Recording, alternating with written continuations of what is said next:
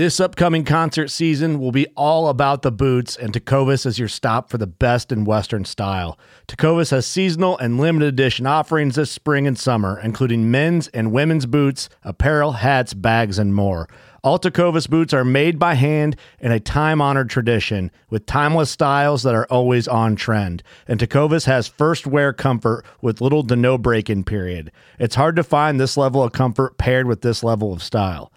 Stop by your local Tecovas store, have a complimentary drink or two, that's WCB style, and shop new styles. The smell of fresh leather and friendly staff are at your service. Many stores even have leather custom branding to make your boots truly personalized. And with regular live music and events, there's no in-store experience like it.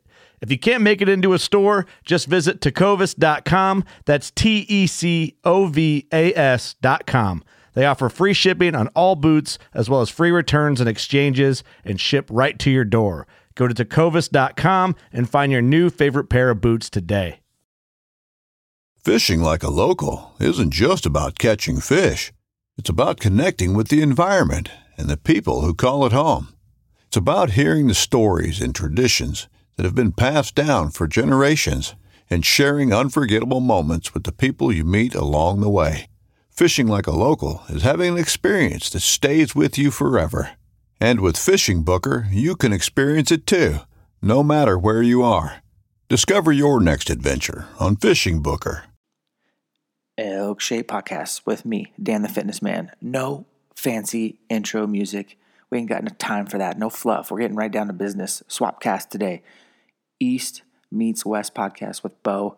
It's a swapcast. We're basically where he's going to drop it, I'm going to drop it. It's more him interviewing me, but he's asking me questions on basically how to crush the elk hunting learning curve, which he's stuck in right now, and I think he's going to bust out. I'm going to go down the road of everything I do to prepare for elk hunting 365, where I'm elk hunting this year and what my plans and my strategy, and we're going to go through basically how to become mentally stronger, as well as just kind of how to be a savage in the mountains and how to just have some grit and determination. And we talk discipline, delayed gratification. We talk about fitness. We talk about elk hunting tactics. I think it's a good episode. I think you're going to get a nugget or two out of this and hopefully get inspired or at least more motivated to work harder than anyone else and be the hardest worker on the mountain. Enjoy. Dan Staten, how's it going, buddy?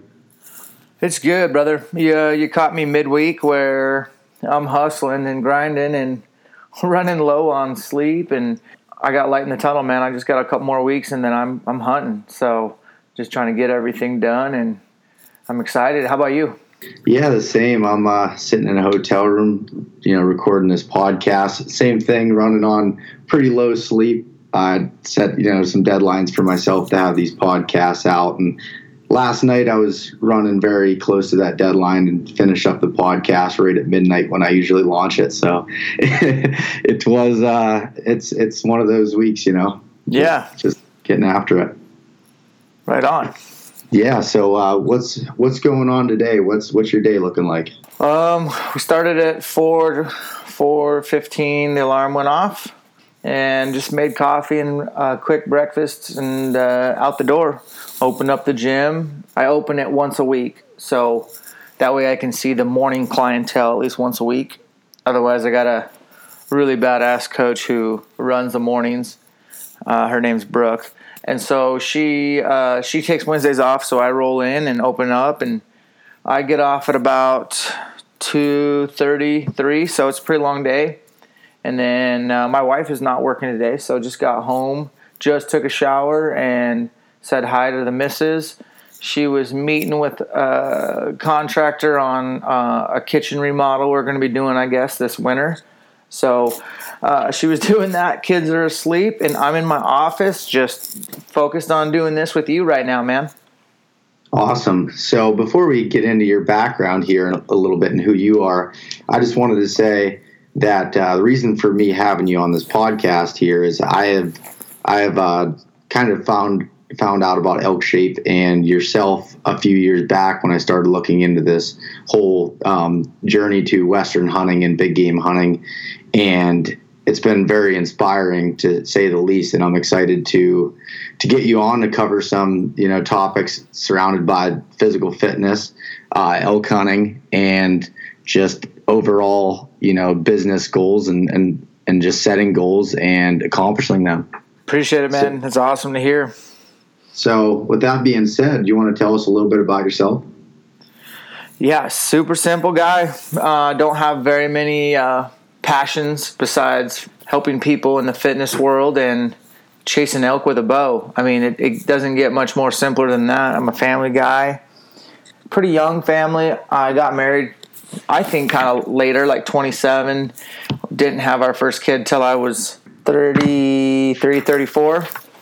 And so now I'm almost 37 years old and just going to be, have 2 kids, 2 and a 4-year-old, and my wife and I. We just kind of have a younger family, but, just trying to be the best dad I can be, try to put my marriage first before anything, and try to be a good Christian, and it's not easy. I swear like a sailor, ask my clients, and I'm a pretty intense guy in general. I can't turn it off. I'm just kind of like figured out through 37 years that I'm just kind of hardwired as I'm a very serious, intense guy. Don't get me wrong, I like to joke and laugh and stuff, but like I'm just kind of a serious guy when it comes to the things that I'm passionate about. I'm all in on, and like I told you, it's just comes down to probably helping people with their fitness journeys, and for myself, I love elk hunting. It's literally a lot of times what I live for. So yeah, that's simple guy, and from the Northwest, and I own a business called CrossFit Spokane Valley, and we're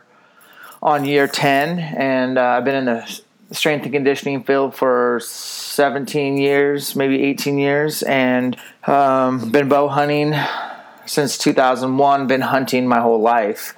So I've hunted all over in the lower 48. I've hunted in Alaska. Elk is my number one thing. I kind of plan all my hunting season around elk hunting and backfill with other hunts. And I love archery. And so that's kind of me, man. Yeah. So I guess you kind of stole my next question here about kind of describing what elk shape was about. But I think you kind of got into it. But is there anything else you want to add about elk shape and what you're trying to accomplish with that? Elk Shape's really just a brand that I created to put my writings, my videos, my content, if you will, at a central hub. But the goal of Elk Shape truly is to help people crush the elk hunting learning curve, which crushed me. I killed an elk my very first attempt with a rifle in Washington. I hunted for maybe half an hour and killed a bull. Super, super lucky, super blessed. And didn't know anything about elk hunting, and here I am gutting out a 600-pound bull. And so I killed several deer up to that point and had been a rifle hunter when I could. It was tough to hunt when you play sports in junior high school, and I gave up sports and went into the fitness industry in school and got into hunting again kind of with my dad and put a bull on the ground, and it was awesome. And so I thought I would learn more about elk hunting, and found out you could hunt them during the rut with a bow in most states. So I just bought over-the-counter tags in Idaho, which is next door to me in Washington, and hunted with my uncle and dad for a couple of years. And I love my uncle to death, but he really wasn't an experienced elk hunter. He wasn't the greatest mentor, but he's a great woodsman and a good backcountry guy, so he got me right into the backcountry right away. And, dude, I didn't kill an elk for 4 years. I killed my first bull with a bow in, I think, 2005 in New Mexico. So there was 4 years where I just tagged soup. And that year I drew that tag and me and my dad both drove down to New Mexico and both killed our first bulls ever with bows. But I still could not get an Idaho bull until, I want to say 2008.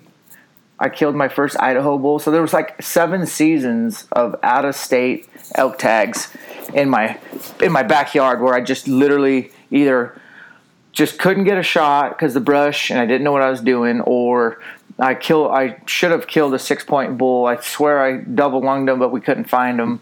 I mean, just made every mistake possible to not having the right gear, not understanding how to navigate, not understanding topography, and and really just zero knowledge of elk behavior. The only knowledge I could gain was either firsthand or watching Primos hunting DVDs where they're hunting private ranches in Colorado and Montana where elk have no pressure. I just didn't have any like public land mentorship. So that's what Elk Shape's about, is helping folks really figure out how to do it themselves on a budget, blue-collar people that want to have success right out the gates and not make some of the mistakes that I made. So that's what Elk Shape's all about. Now, fitness is a huge part of that, so it's a huge part of who I am. So that's why the name Elk Shape, but I like to stay in Elk Shape year-round. It's not like getting into Elk Shape for just a couple weeks and then turning back into a turd. But it's just a cool brand that I'm passionate about, and it's really just kind of my passion project and my side hustle, and I love it. Yeah, no, that's awesome to hear. And with my background, I'm a big believer in overall healthy lifestyle from a hunting standpoint, obviously, but just from an overall, well-being standpoint. And so I kind of wanted to talk to you a little bit about what you think the importance of fitness when it comes to elk hunting, and how that can help you from not just a physical standpoint, but also a mental standpoint. Yeah, well, I think a lot of hunting comes down to what's between the ears. Not only just your intelligence, we as humans can reason. We rely more on just instinct. We can think it through consciously. But mental toughness, to me, is just about everything. And I found that I couldn't get mentally tough until I did things that challenged me, not only physically, but challenged my discipline and challenged my self-talk, and helped me overcome rationalization, which is just that little voice inside of your head that'll tell you that's good enough, or you can do this later, or where you're at fitness-wise is plenty. And so if you can really start to learn to mute that voice and take the hard path, the high road, and go against the grain, because I'll be honest, there's going to be a lot of times when I'm elk hunting where to get the wind right is really going to take me gaining an extra 1,000 feet and going an extra mile to get the wind right. And I don't want to do that. I want to just go after this bull. He's right there. But discipline will win if I can just shut that rationalization up and say, nope, I got to do it the hard way. It's the right way. And to me, you need reps at that. And I get my reps inside the four walls of CrossFit. Just about every day I'm doing something I don't really feel like doing, but I'm going to do it anyways. And those multiple reps, they help improve that mental toughness muscle that needs repetition. It doesn't do well with atrophy. You don't get reps, it will get weaker, it will get smaller, and you will succumb to weakness and rationalization. So hopefully that makes sense, that I think mental toughness is everything, and I don't think anyone's really born mentally tough. You have to keep reps at mental toughness reps, or keep reps at doing the hard thing and staying disciplined, eating healthy when, that hot pizza and cold beer's right over there and you're over there eating your chicken salad. You know what I mean? But yeah. Yeah, no, that's a good point. And I've heard people say in the past about mental toughness being something you're just born into and can't really be made. And I completely agree with your standpoint on that. And I think just my journey of elk hunting in the last couple of years has made me, I guess, mentally tougher in every part of my life. When big things happen, things that may be unplanned events, anything that happens, you're able to persevere through that and, stay disciplined, keep your goals in mind and get past it, because it's, to be honest, I mean, when you're on some of these hunts and everything, it's not always fun. So when you can apply those different things into every part of your life with the discipline of, like you said, waking up at 4:15 every morning and work, like, so I do that to find time to work out. I get up every morning, 4:30 in the morning, and do a workout, whether that's 30 minutes, whether that's an hour, depends on what I can get in. But I'll make sure that I get that done, even when you just want to hit that alarm clock and, lay in bed. Those things help so much. And I've seen the improvements over the last couple of years within, again, elk hunting and everything else in life when you have that discipline to do that. So with CrossFit, so you're saying the high reps, the high intensity, everything there is what is helping you a lot with that I guess becoming more mentally tough? Yeah, I don't know if I was getting mentally tough back in my early days when I did 5 sets of 5 bench and 5 sets of 5 deadlifts and maybe 5 sets of 5 lat pull downs, with lots of rest in between sets. I mean, was it hard and challenging? Sure. And did I get stronger? Yes. But there's something to be said about the intensity component of CrossFit, which we can get into, but the intensity piece where you're doing things under duress, because let's be honest, fatigue makes cowards of us all. So when you are forced to do things under duress, you really get tested because you'll want to slow down the pace. Or you'll want to look for that place to breathe, or I need chalk. I gotta get some chalk right now. Or, man, I might just want to shave one round and not do all 5. A lot of that justification, rationalization stuff will come into the workouts every day. And it's challenging, and you don't have to do CrossFit to be ready for hunting, but the reason why I choose to do CrossFit is I'm looking back at my hunting portfolio, and you're talking about a guy who I don't spend a lot of time with a backpack on. I try to backpack once a week. It doesn't always happen. I don't run, I don't do trail running, and I don't do a lot of this rucking, and I don't track my heart rate. I just do CrossFit, general physical preparedness, super broad fitness, covering a little bit of everything. Not being an expert at one thing, but being good or respectable at a lot of things. And really working on my individual weaknesses more than working on my strengths has made me extremely well-rounded. And obviously the mental toughness, which we talked about. And I believe doing the training that I do, I don't have to spend hours upon hours in the gym or on the mountain or on the trail or on the road. It's a time economy thing where I can get a lot of bang for my buck. And especially running your own business and doing a side hustle, being a dad, I'm always doing something. And so for me, this is literally the best way for me to get in mountain shape without being in the mountains.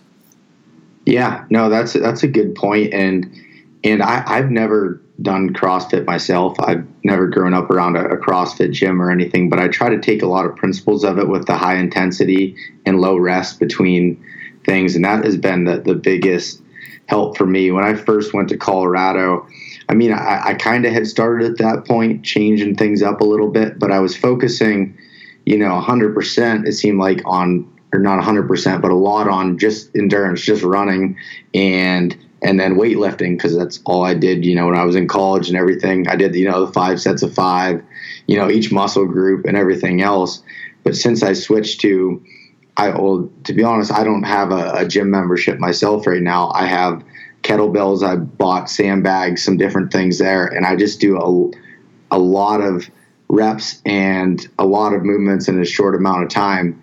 And when I went out last year to elk hunt, it made such a difference. And you can obviously kill an elk without being in optimal shape. But I'm sure you can speak of this way better than I can. But you're never going to wish that you were in worse shape. You know what I mean? Every year when I'm hunting in the mountains, or even when I'm hunting out east where I'm from, it's in the Appalachian Mountain region for whitetails. I'm packing a tree stand back in. I'm hanging so I hang my stand. I pull it back down when I'm done because I'm hunting public pieces of land, and I'm always moving. You never wish that. I wish I wouldn't have got up at 4:30 every morning and do those workouts. No, you find reasons to want to do more or find what your weaknesses are. And that's been the biggest, realization for me, and how some of that, high intensity movements and, work under stress kind of has helped out coming from a elk newbie standpoint. When you don't have a lot of elk hunting knowledge, you don't have a lot of experience, maybe you've never even heard a bull bugle in the wild, but you got yourself an out west elk tag, you really don't have very many things that are going for you, because experience is everything. But what you can do is you can focus on the things that you can control. For instance, you can make damn sure that you know how to tune your bow. Your bow is tuned. Fill points and broadheads are hitting right where they need to be. You can make damn sure that you have your bow doped. You can make sure that you have all the greatest gear in the world, and you've used all the gear, and you have a system in place. You can control that. You can control how much time you spent on Google Earth, YouTube and hunting forums and calling biologists and fishing game. You can always make that extra phone call or spend that extra hour. I mean, that's the stuff that you can control, but you cannot control the wind in the mountains. It's going to do what it's going to do, and you're going to learn the hard way. And you can't control a bull elk. He's going to do what he's going to do on that particular moment. Either he's hot, or he's selfish and he wants to keep all his cows to himself. He's call shy. He's whatever. He's pressured, or he's just old and mature and been around. All that stuff you can't control. But the one thing that I feel like has been my biggest ally when I sucked at elk hunting was my fitness level. I was driven, extremely far beyond driven, and ready to do whatever it took to be successful. If it meant sleeping on the mountain or getting up 2 hours before dark and hiking in. And there was never a day where I slept in because it was raining. I would go no matter what, and I would go after any and every bugle I heard, regardless of the terrain features that were in my way. And if you can grind day in and day out, you're going to make yourself an opportunity. So fitness will always be an ally to you if you suck at hunting right now. If you're just not that experienced, and that's not your fault. You'll get your experience. You'll get your reps. But in the meantime, you better try to focus on what you can control, like the things I just mentioned, to put yourself in the best position possible to get that elk on the ground. Yeah.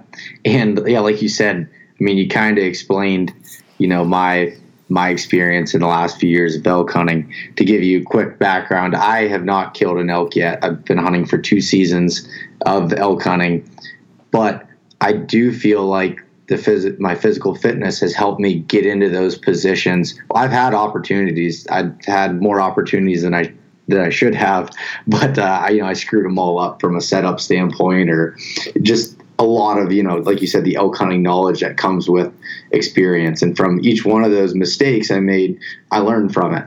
And then, from talking to people, like you and some others that are a lot more experienced, I learned what I did wrong in those situations. But to even get into those opportunities, for example, the place I was hunting in Colorado, I was in the high country around 11,000 to 12,000 feet. And there was a lot of pressure from people coming in from the trail systems, and the place I ended up finding the elk were in this steep canyon, and it seemed like that was, when I got out there, I thought it was almost impossible to get down into. But once you figured out how to get in there and move throughout it, opportunities were there. And I definitely, attribute a lot of that, just those opportunities and that experience, to being able to hike there and be able to do that under pressure. I had tracked everything on my Garmin the first year out there, and in 7 days, I think it was 77 miles, somewhere around there, that I put on the boots.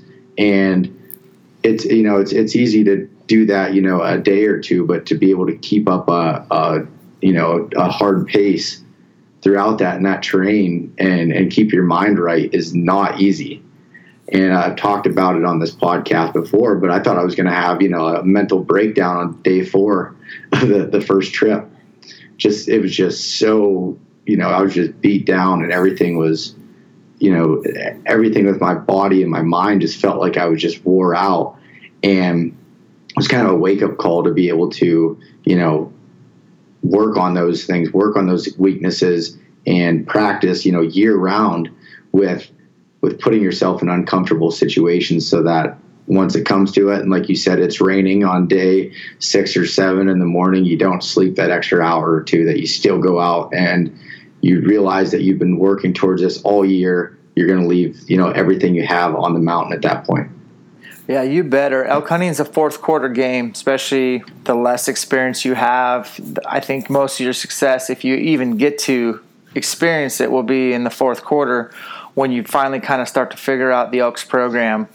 And you ain't going to figure that out if you're tired or you're homesick or you're just kind of a mental little person and you just don't have the grit to grind and put yourself and think of it this way, man. Like, let's say you just don't know that much about elk hunting and you get yourself into 10 different scenarios where a bull is under 30 yards and you screw up your setup every time. You're either behind a tree, you picked the wrong lane, you made the wrong call, or you moved, you drew too early, you didn't draw early enough.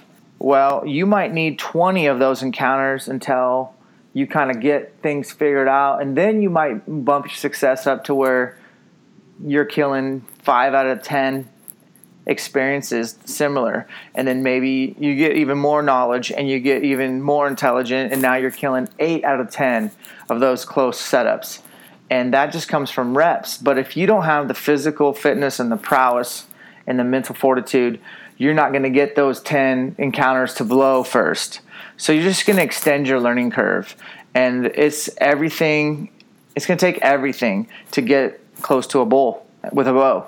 And unless you're just maybe just lucky. And I'd rather be lucky than good. But do you know what I'm saying? It's just going to take a lot of reps for you to kind of start figuring out what to do and when to do it. And you're never going to be perfect. But, man, you're going to start figuring out real quick what you're going to start knowing what the elk's going to do before they do it. And that's when the game changes. Yeah, no, that's what I'm hoping anyways. Like I said, I can't speak from experience with actually killing one yet.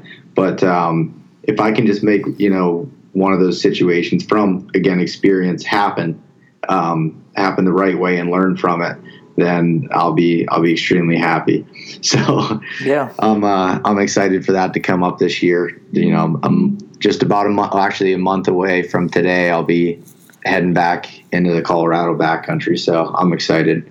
Are you going solo?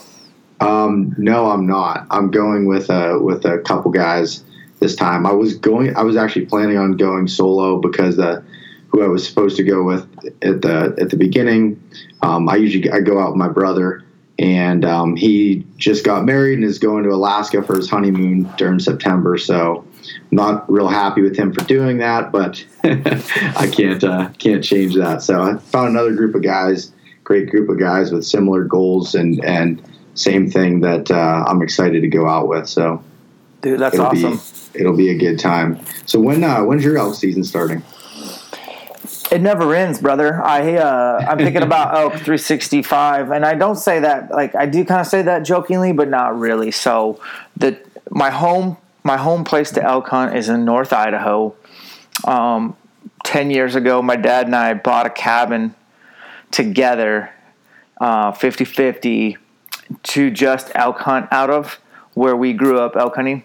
And it's really more like a house, quite honestly. It's a very nice cabin. And it, when you're single and 26 years old and you've been working full-time for almost 10 years, you can afford that. You don't have kids or a wife. So thank God I got that before I got married. So some people think like I'm super rich because I have, a cabin, a really nice cabin in Idaho. But I don't.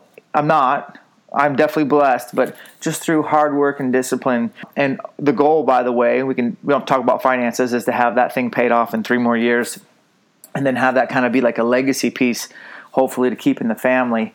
But the reason why I bring that up is that cabin is somewhere I go to during rifle season, and I'm not elk hunting. I'm keeping tabs on how many trucks are driving by with how many bulls in the back of it. I'm constantly running trail cameras year round in there, moving them and adding more to my collection. And I'm like a damn biologist, man. I'm tracking those herds. I'm always wolf hunting in there, trying to keep those numbers low. I'm shed hunting in there. I'm bear hunting in there, trying to keep the bear population in check. I'm always in there getting firewood, picking huckleberries, dirt bike riding, hiking. I'm in those mountains. So as far as my back pocket place to go, and that my go-to over-the-counter is right there in North Idaho, and I know it like the back of my hand, and I'm always adding knowledge to that. So I scout year-round there. Now, what my elk season this year is a little different. I've drawn some pretty amazing tags I've been putting in for over a decade in almost all the good states out west.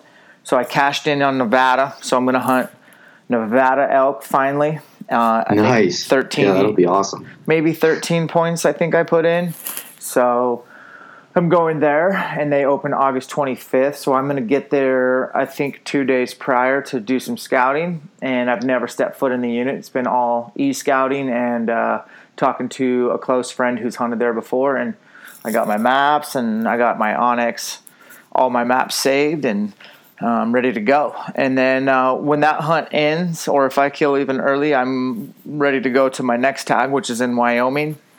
I haven't hunted Wyoming in 10 years. I'm going to a unit I've never been into and a mountain range I've never stepped foot into. But I'm going with a friend who hunted there last year, and so I'm going to lean on his knowledge. And that's going to be a great hunt as well. And if I get time, I will come back to my cabin and finish the season there if that works out. So it could be a three bull year. I've done those a couple times. It may be a no bull year, and that's the beauty of elk hunting is no matter how many elk you've killed, the slate is wiped clean every year. And there is not a season that hasn't gone by where I've had to stop and go, have I ever really killed? How the hell did I ever kill an elk? This is so hard. And I'm sure that'll happen to me this year where I don't know how many elk I've killed, but over, not 30, but over 20 in the last 11 years. And I will stop at some point in 2018 and probably laugh at myself and say, dude, are you sure you've ever even killed an elk? Because you always are making mistakes. And you just got to be able to roll with the punches and bounce back, keep your mental game sharp, and put your best foot forward day in and day out, you know. I tell people on my podcast, you cannot control the outcome as much as you want to. You can only control your effort and your attitude, and that's it. So we talked about the things to control before the season, and that's the equipment, the scouting, your weapon. But when you get in the field, man, you can't control how many other hunters are there, or what kind of winter, or what the wolf situation's like, or the wind, or any of that kind of stuff. You just can control your effort and attitude. And so the slate's wiped clean, brother. So I'm a brand new elk hunter. I haven't done it in 11 months. I'm just you know, it's a fun process to start over. I can tell you that much. Yeah. So before I ask you about kind of what your strategy is going into Nevada, you know, going in the end of August, you had said when you bought that cabin, when you were 26, single, not married, everything there, kind of sounds like, you know, I'm 26 right now in a similar situation. So are you telling me that I need to buy a hunting cabin and get it taken care of? Yeah, you know, you I tell you this much: if you're 26 and you're not married, and you don't have kids, you need to go do all those hunts that you want to do right now. Pay cash for them, save up, and go. Just work your ass off and go. I mean, I'm fortunate enough that I've hunted Alaska, I think 4 times before I was married, which was awesome. Canada, all over the out west, and I still hunt a lot. And God bless my wife, because I told her before we got married, this is what I do. This is what I do, and I'm not changing that part of me. That's just kind of who I am, and so this is part of the package deal. So before you get tangled up with a woman, go do some of those dream hunts you can. Buy tags, not gear. You know what I mean? I love that saying, and just go cut your teeth. Alaska, there's so many things you can do in Alaska. I think everyone needs to go see Alaska. It's awesome. And so I don't know if you need to get a hunting cabin per se, but when I do hunt in Idaho, I'm pretty soft. I sleep in a bed every night. I shower every morning. I drink coffee out of a coffee pot. I watch the news. And don't get it twisted, though. Part of the trade-off on doing that is I have at least an hour truck drive, potentially an hour dirt bike ride, and then potentially still hiking in from there every day. and you got to flip that on the back end. I usually don't camp out in the woods, so I got to go hike back to my dirt bike, ride back to my truck, load my dirt bike, drive back to the cabin, gas my dirt bike, check everything, make sure mechanically we're sound. Usually I'll shoot my bow in the headlights of my truck because it is pretty steep, rugged riding, and your bow's attached to your backpack, and things can change and move. And I learned that a long time ago to shoot my bow every time I leave the cabin and come home, shoot that night.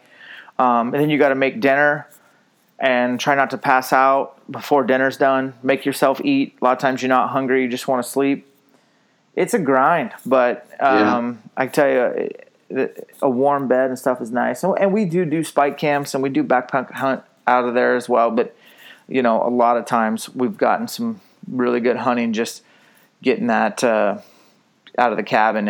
And I'm not a guy who sleeps during the day elk hunting. I don't take naps during elk hunting season.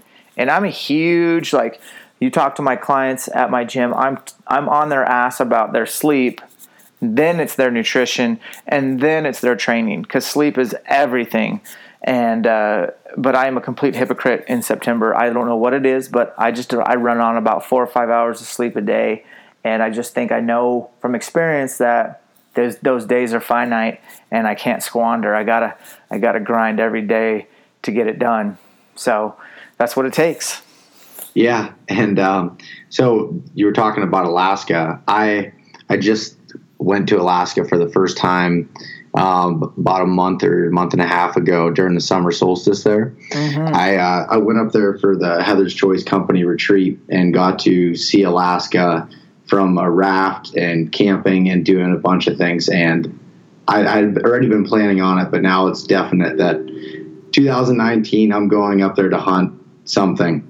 And I've realized it's not as difficult as I originally thought it was going to be. As far as like a planning standpoint, it takes more planning, but it's not, out of reach. So it's an unbelievable place. That's awesome to hear you say that. My first time I hunted Alaska, I don't know how I did it, but I was 21. I paid for a charter flight to King Salmon, and then I paid a bush pilot to drop me off solo in the middle of a mountain range. And I killed a caribou with my bow by myself in the middle of nowhere, Alaska. One of the most life-changing events. You talk about finding out what you're made of and who you really are and connecting with the Creator. This was the ticket for me. It was life-changing. Was I scared? Sometimes I was. And was I doubtful of myself? Sometimes I was. But from a learning experience, that's one of the best things I've ever decided to do. Wouldn't trade it for the world. Was just a solo 21-year-old punk do-it-yourself caribou hunt in Alaska, and it was awesome. You know what I mean? So go do it, man. Even if no one will go with you, get an inReach. I didn't have a DeLorme inReach.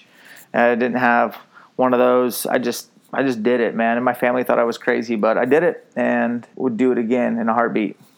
Yeah, I actually just picked up an inReach Mini because I was planning on going solo for some of the trip. Some things with work and everything didn't work out that I'm able to go as long as I was planning. But anyways, you had said something too about buying tags and not gear. So what I do to be able to get gear is work at an archery shop part time, and that's how I get my gear. Nice. And just figure it out. I figured out what I wanted from an experience standpoint, and then I can use, my money that I'm saving from my regular job and everything for tags and travel and everything else, and putting that aside. And for when I want gear, I work extra hours at the shop or do whatever I need to do that. So there's always a way. You can always find it. Just depends how hard you want to work for it, I guess. Dude, I interviewed a guy a couple podcasts ago named Brian Sales. He lives in North Carolina. He's a pilot, and he already had an envelope that he was putting $100 bills in every month for 2020. Talk about discipline. Talk about delayed gratification. Talk about getting the big picture and, just doing the hard thing now. I was so impressed when he said that, and it just proves if you really want something bad enough, it's yours for the taking. You just have to do it. Yeah, and like you said, it's a planning thing. It's not something that's going to happen overnight. And I listened to that podcast with Brian, and I thought that was awesome to hear that. And that's something a friend of mine, Matt Comment, he has brought up to me before, and he's like, "Hey, you know, I've done sheep hunts and I've done this, and I'm not a rich guy."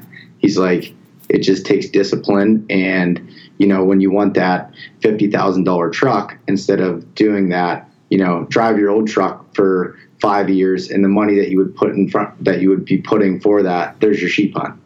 You know, and just there's so many different ways of looking at it that you can have these experiences you want with some planning and discipline, like you said. And I'm, you know, learning the more and more that as I get older, just delayed gratification and realizing that I can't always have everything I want right now, but you have to plan for it. And that's, believe me, that's taken a lot of, you know, mistakes and experiences to get there, but, you know, continue to try for it. And that's what, you know, I hope with this podcast too, to be able to show people that even if you don't have, you know, a lot of money or this or that, if you want something bad enough and you want these experiences, you can make them happen. So with that being said, let's talk a little bit here about your Nevada hunt. So you're going in the end of August. What is your kind of strategy going into that? Well, keep in mind, I've never been there. So yeah, I am going to be adaptable to what the circumstance is. Now, I have been to Nevada multiple times hunting mule deer, and I've been in places where there are big bulls.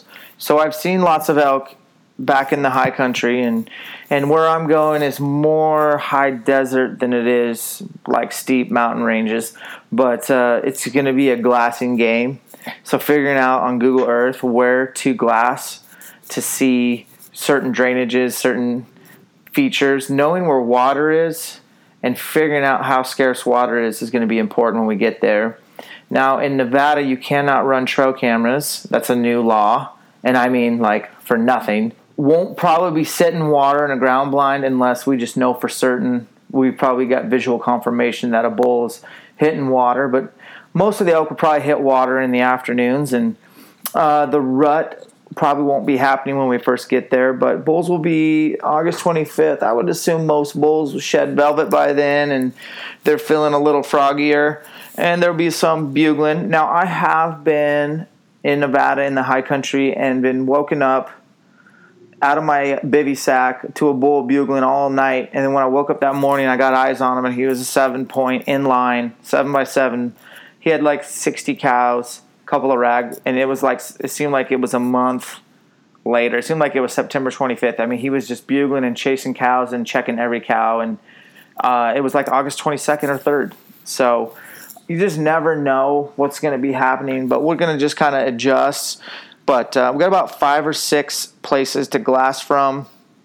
And then additionally, we have 4 or 5 other places to check out. We don't know the road systems by heart, but just know them off Google Earth.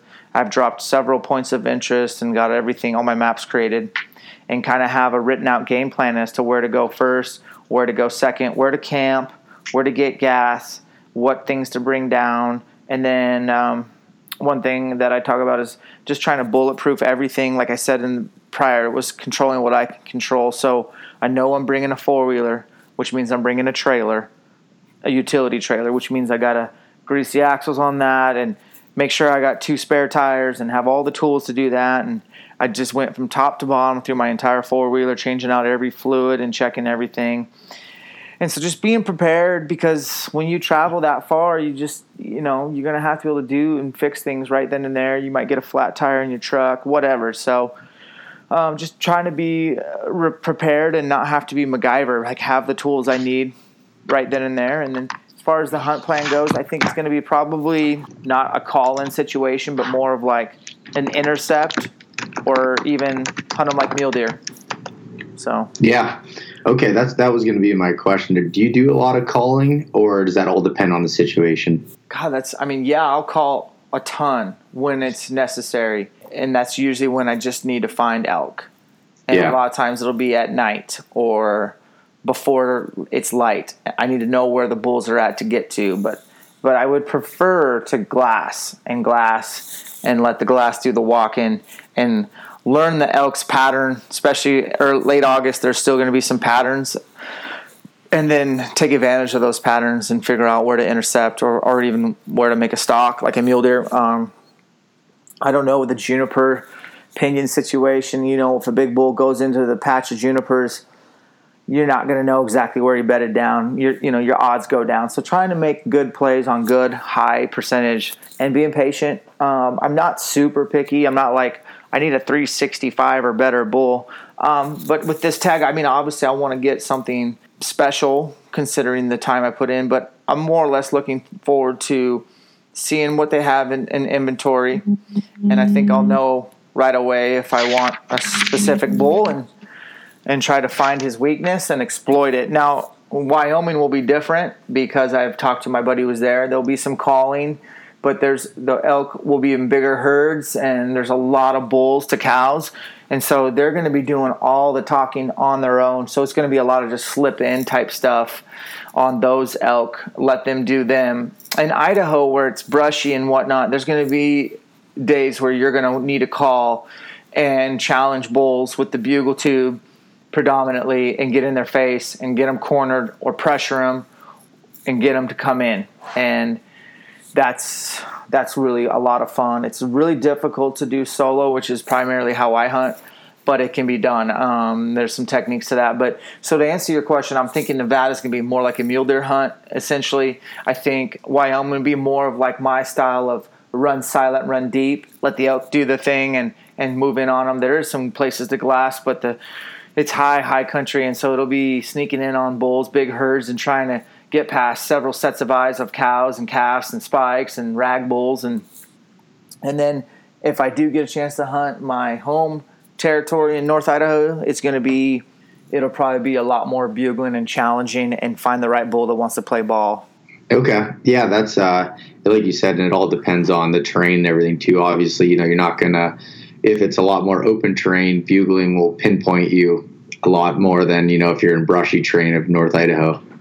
Yeah, so like North Idaho, I don't even pack binoculars. Like, that's useless. That should just explain that. Like, I've had many bulls under 20 yards, and I can't get a shot because of alders or huckleberry brush or thick timber, whatever. So, yeah. And those elk, I would say I don't know if this is necessarily true, but generally speaking, the brushier, dense country, the elk are more vocal because they have to be, like Roosevelt's, which I've never hunted, but I'm acting like I know. But they'll come in closer, but you may not get a shot just due to that. Whereas in a little more open country, you just got to be a little more delicate, giving away your position. I'd much rather just be sneaky, and I love it when bulls are bugling at each other on their own. I just love that. I feel like the odds, when they don't know you're there, you can really manipulate the situation and turn the table. So. Yeah, no, that makes sense. And where I was hunting in Colorado, it was in a wilderness area and basically dark timber. There was no aspens even where I was at, as high up as it was, and it was all blowdowns and everything. And a couple of the opportunities I had were 15, 20 yards, and I couldn't get a shot from just the amount of, with the trees blown down and branches everywhere and this and that. And when I got into those deep canyons, they were definitely more vocal. And even for me to be able to find them, it seemed like that I had to be more vocal with them.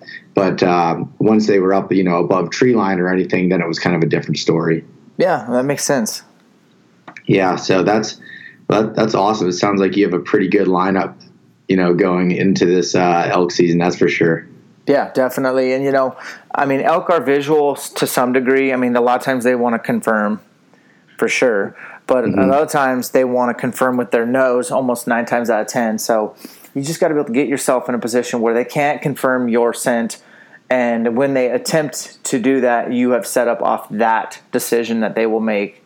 And not all the time. You might have a bull come in straight downwind. He's just rut crazy and doesn't give a crap. And those are the great days, but they are few and far between. The bull's going to rely on their nose, or sometimes they're visual. And so that's when you're working with the team like you're going to be. You guys really need to be picky on your setups, and someone's got to be the quarterback and really execute the game plan to get you in the position to make that shot and know what that bull is going to do and go from there. I think the more calling that I do, the smaller bulls you're going to have to, if you're picky on bull, which most guys aren't. Most guys just want to kill a bull. the best way to kill any raghorn bull is by calling them in with the cow call or a small spike bugle, and they're dumb. They're just not as smart as an older bull. They haven't played the game as long. And I think with that being said, hunting with a setup with a team like a one call or two shooters or vice versa, something like that, is definitely ups your odds. When you're going solo, you have to be the caller and the shooter. You just have to kind of think things through a little bit more and pay attention to moving. You can't make a call and stay where you're at. You have to make that call and then put yourself out in front of that last sound you made.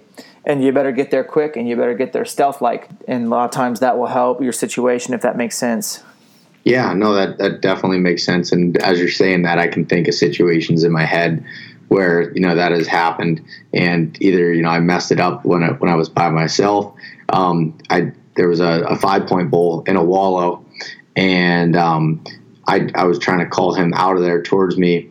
And as soon as I made the cow call, I saw him starting to come. So, I booked it, that way, but my setup was not one, stealthy, and two, I ended up setting up kind of where he came in. There was a tree in between us, and although he was at 15 yards, he was stopped looking at my previous location where there was nothing there anymore, no cow, and then he just got spooked at that point. Yeah, so he was going for visual confirmation.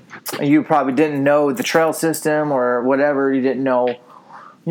That's part of having home field advantage in Idaho. Is like a lot of times I've been there, I might know where the bull might want to go to see, because a lot of times they just want that visual first, even in that country, or at least if they can't get the wind, they'll want to see. And so that's where you gotta. But you did good. I mean, you moved up, and you don't have to be sneaky on elk like a whitetail. You really can't. You can't be afraid to break brush, hit a stick. That's not a big deal. It's being loud's not a problem. In fact, I'd rather see people err on the side of being too aggressive than err on the side of being not aggressive, because I feel like people are just too passive when they're first learning how to elk hunt. If you really want to make it happen, you just got to be extremely aggressive, but smart. But I think you have to make the moves. Yeah, aggressive but not reckless. Exactly. Yeah. Yeah. So, in North Idaho, do you hunt whitetails at all? Not well. I have hunted and killed a couple of nice bucks in Idaho, like mountain bucks. But Washington is where I spend most of my time hunting mountain whitetails, just because of the price is like $40 versus $300, and you can bait in Washington. So a lot of times I'll hike in alfalfa, corn, sweet feed, molasses mix into these setups, which is super nice. It's not a guarantee, by the way. People thinking, oh, that's cheating. That's not. It's a legal way to hunt, and it'll get the does coming in, but the bucks are still super cautious. But in Idaho, you can't bait, so you have to kind of run a scrape system and use scents and funnels, and it's definitely more challenging. If I tag out early in Washington for whitetail, then I will definitely. I always go to Idaho. There's a few places I like to go there, but I do like whitetail hunting quite a bit. It's probably, it's not my absolute favorite thing, but you're talking to a guy who's not afraid to sit sun up, sun down a week straight in November. To me, I get the process. I love it. You know what I mean? So, yeah, I love whitetail hunting, especially mountain bucks for whatever reason. Yeah, no, that's so where I'm from is right in the Appalachian region, north central Pennsylvania, is where I grew up and where I hunt. And there's over 2 million acres of public land in northern Pennsylvania, and not a lot of people know about, and it's a majority of forest. So there's no food plots, there's nothing when you think of whitetail hunting. It's relatively steep terrain, just not at elevation or anything like out west. And that's why I just have that's always been how I grew up. I didn't hunt farm country, whitetails, anything like that. I am going to plan a western whitetail hunt somewhere, in those areas, whether that's Idaho. I'm hearing more and more about Washington, northern Montana. Talk to a few guys that live and hunt there, and that kind of style whitetail hunting just gets me fired up because it reminds me of what I'm doing at home, and I can kind of take those tactics out there and see how they work. But yeah, for sure. Yeah, to me, there's nothing like an old mountain buck, that's for sure. They're so cagey, so smart, and just survivalists, man. Whitetail are very, I don't know, they're amazing. It seems like they can out-survive any animal. Harsh winters, they'll move down, they'll survive. They'll live in someone's backyard if that's what it means to make it through the winter. Whereas stubborn old mule deer buck might stay on the mountain way too long and not make it out, you know. So, and, you know, you got a lot of wolves over there in western Montana and North Idaho, high density of wolves. So you got that to, you know, play with as well. Yeah.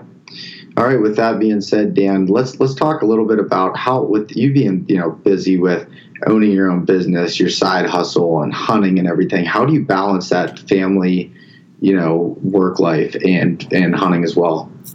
Man, balance is not my forte. Like I told you guys in the beginning, I'm pretty much all or none. So it's difficult to say the least. And I'm still navigating these waters.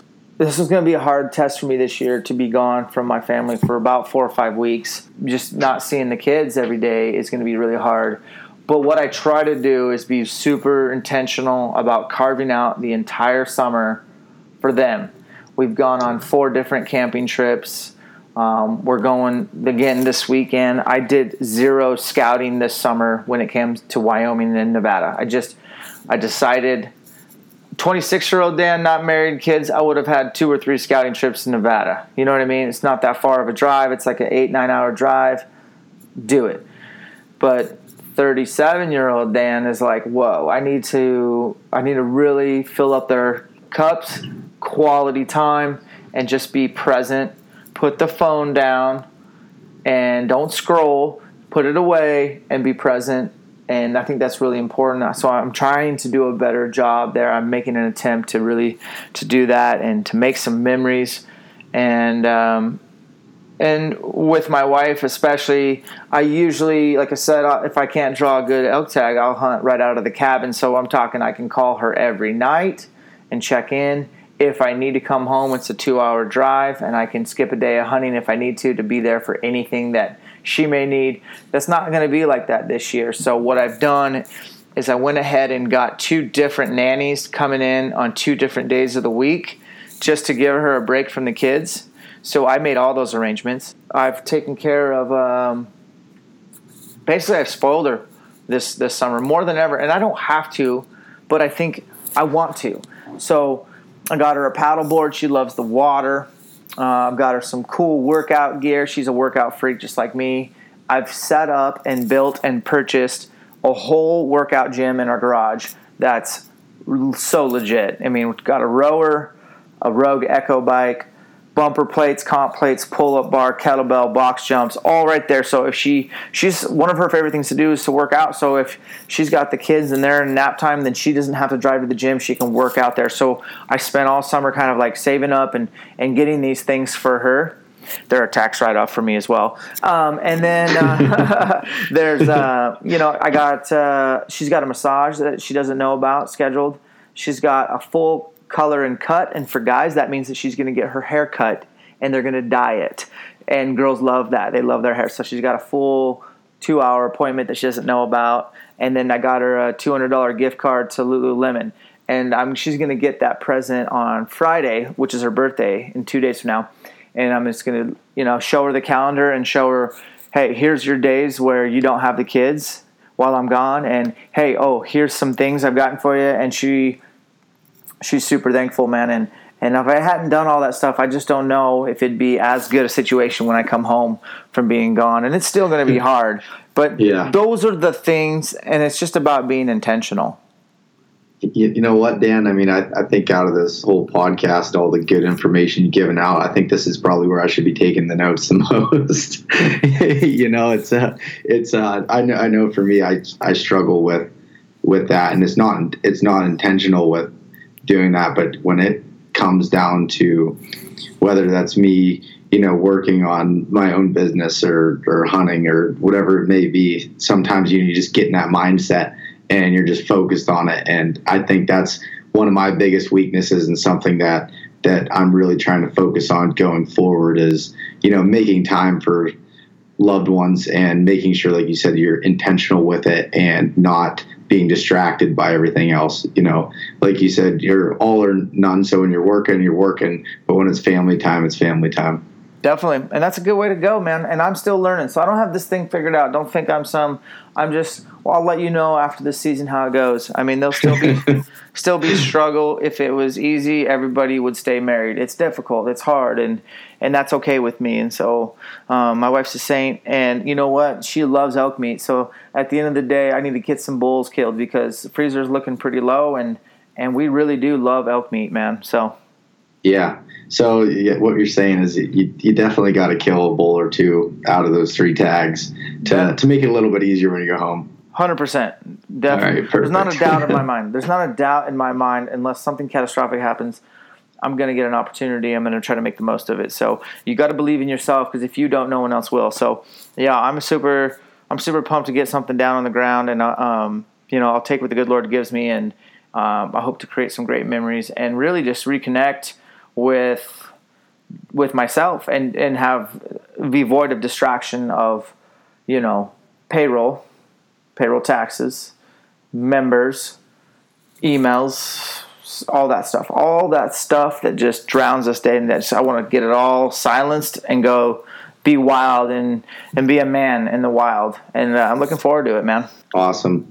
So what, you're, again, obviously a very busy man and have set yourself up for success that with owning a business and your side hustles and your family and your fitness and health and everything. And obviously those things don't come overnight, and it's always a learning process. But so how do you look at, setting goals and accomplishing them? What's kind of do you have a method for doing that? So for goals, yes. Goals are, I would say, imperative to mapping out how you're going to operate your day-to-day life. And so I set big goals in writing at the beginning of every year, kind of a reset, pretty cliche, but January 1, everything goes down in writing. And they're kind of like written out as their big goals, the things that we want to accomplish as a family and professionally, spiritually, hunting-wise. And then they're broken down into smaller goals or smaller steps that lead to the big goal. And really it breaks down to just a laundry list of things that you need to do day in and day out that are going to move the needle every day a little bit towards the big goal. And so it just comes down to discipline. And that's one thing that I'm thankful for is I am a very disciplined person. Kind of always have been. So maybe that's just something that you are born with. I'm not sure. But I have bow hunted long enough to know that discipline wins in the long run. And so there's not a week that doesn't go by where I don't shoot several times a week. It's just something I have to do. I've told people I'm not a great archer, but I feel great about archery when I get lots of reps.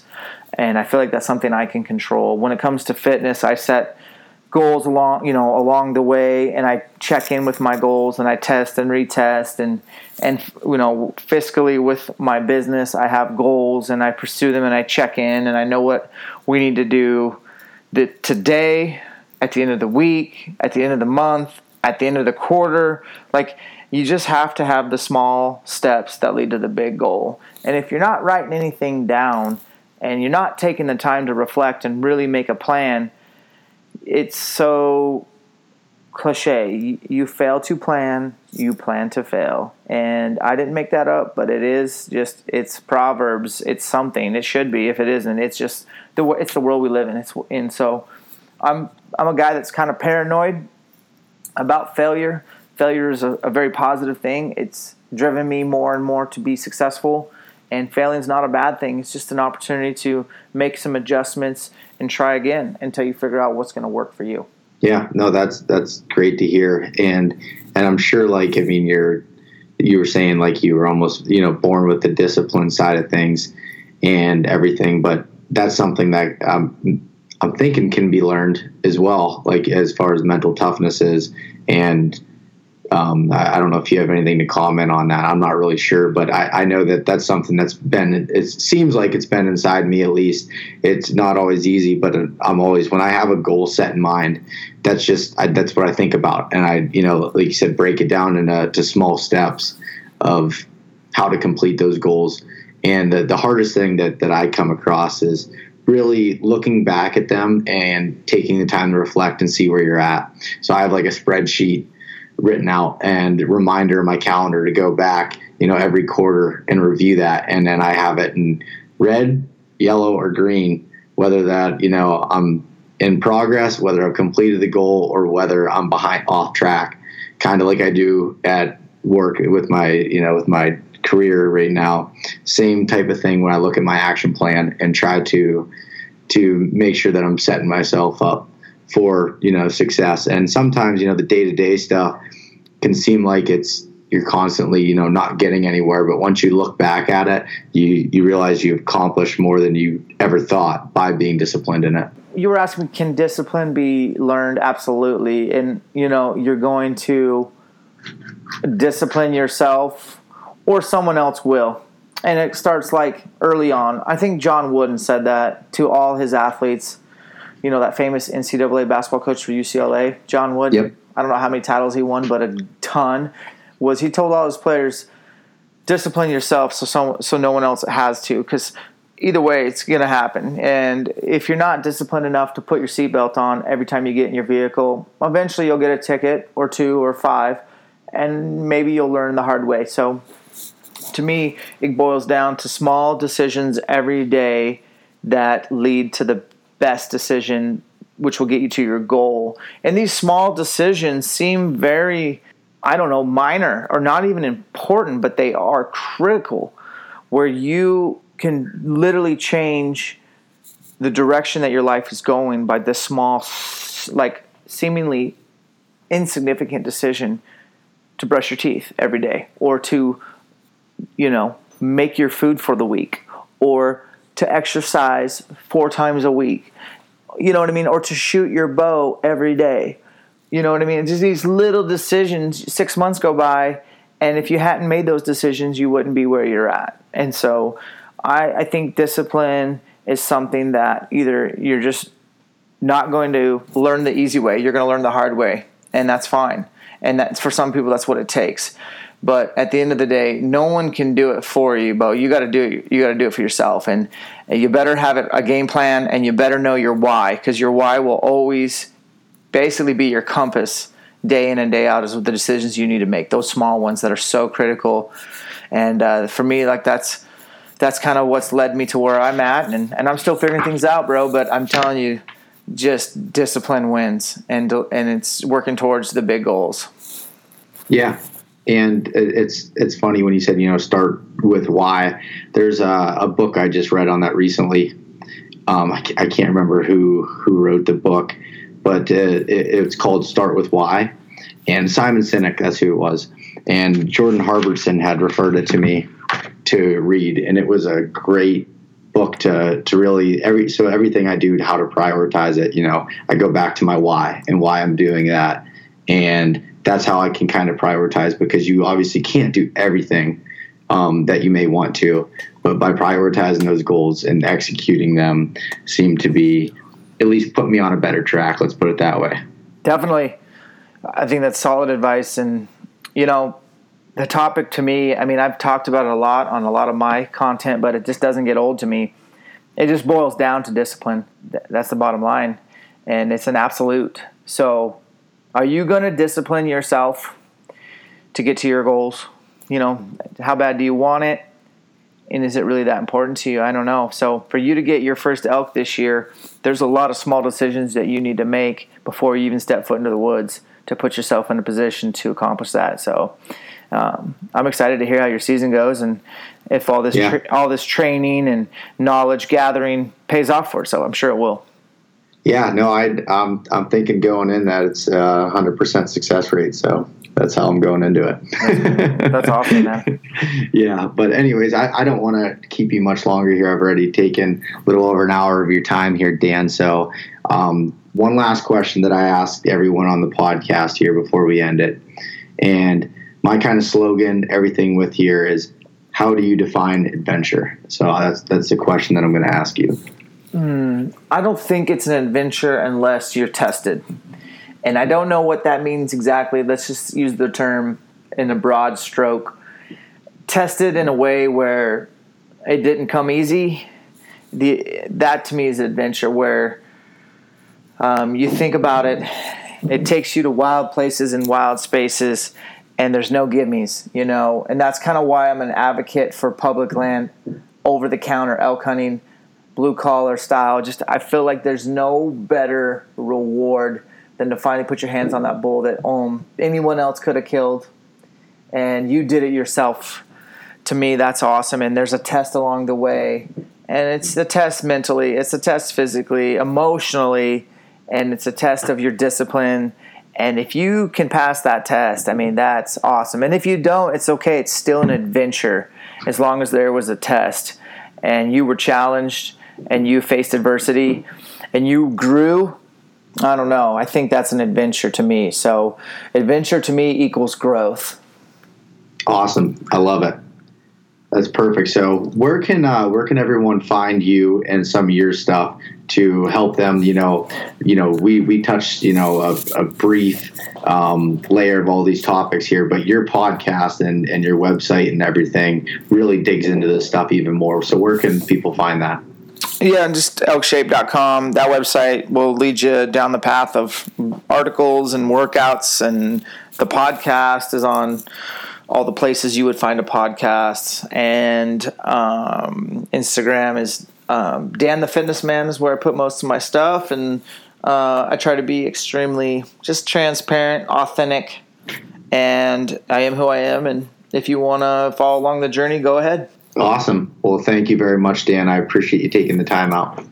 Definitely, man. My pleasure, Bo. Good luck this year. You too. See ya. All right.